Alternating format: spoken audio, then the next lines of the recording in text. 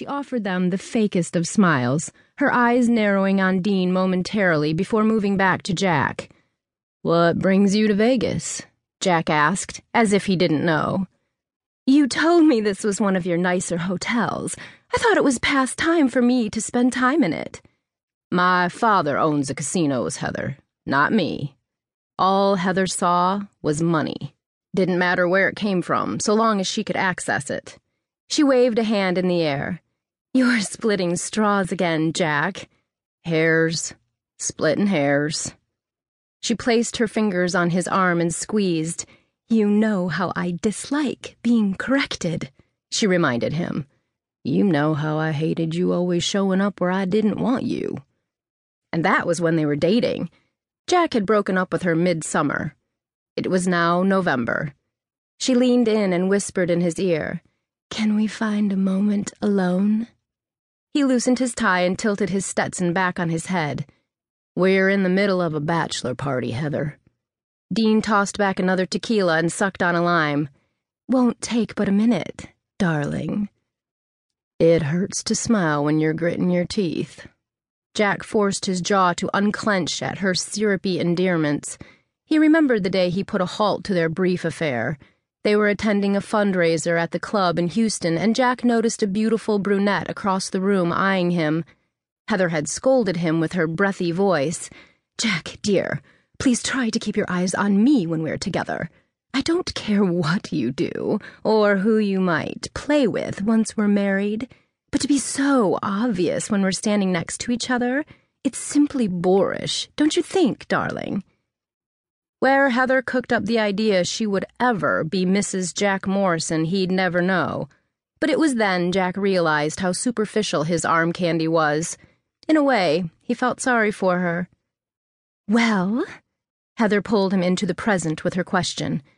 Jack knew exactly how to get rid of her, for the last time. He nodded toward Tom. "Out front and 10?" Tom grinned. "We'll walk this one around, sober him up a little." Mike helped Dean to his feet while Jack motioned Heather toward the door. The two of them wiggled around the people hovering at the slot machines. Someone at the craps table yelled out, and the crowd around him cheered. An older woman leaned back in her chair as Heather walked by and brushed against her. Heather scowled and muttered something ugly under her breath. "Excuse me, miss." Heather tilted her jaw higher, said nothing, and walked away. The older woman looked genuinely sorry, but at a loss for words. Embarrassed, Jack took Heather by her arm and led her outside under the bright lights of the valet parking lot. The valet noticed him and snapped to attention. Before the valet moved a foot, Jack waved him off. "So, what are you really doing here, Heather?" She angled her head to the side and painted on a smile. "I don't like where we've been lately, Jack. I miss you." Jack held his ground when she moved forward. "There isn't any we any longer. I thought I made myself clear."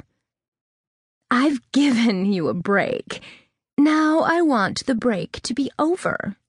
She slid her hand over his chest. He stopped her by holding onto her wrist. "I didn't ask for a break. I said we were over. We don't want the same things." He didn't want a trophy wife, and that was all Heather could offer. The edges of her lips fell into a pout. "We know the same people, play in the same circles. We're perfect for each other." "No, we're not. I want someone to be with me for more than my wallet. We both know that woman isn't you." Jack noticed the diamond-studded bracelet hanging off her wrist. They had been dating during her last birthday, and Jack had given it to her. He regretted the gift now. Heather's fake pout faded, and a spark of anger sparked in her eyes. "Every woman with you is going to be there for the money, Jack. I just happened to be honest about it." Her words stung, probably because they held some truth. It was hard to look past his father's billions and Jack's own millions. Still, the blonde in front of him had just made it clear she didn't care about him at all. Jack drew the line there.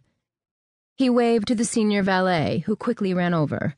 "Yes, Mr. Morrison? Can you bring my car around?"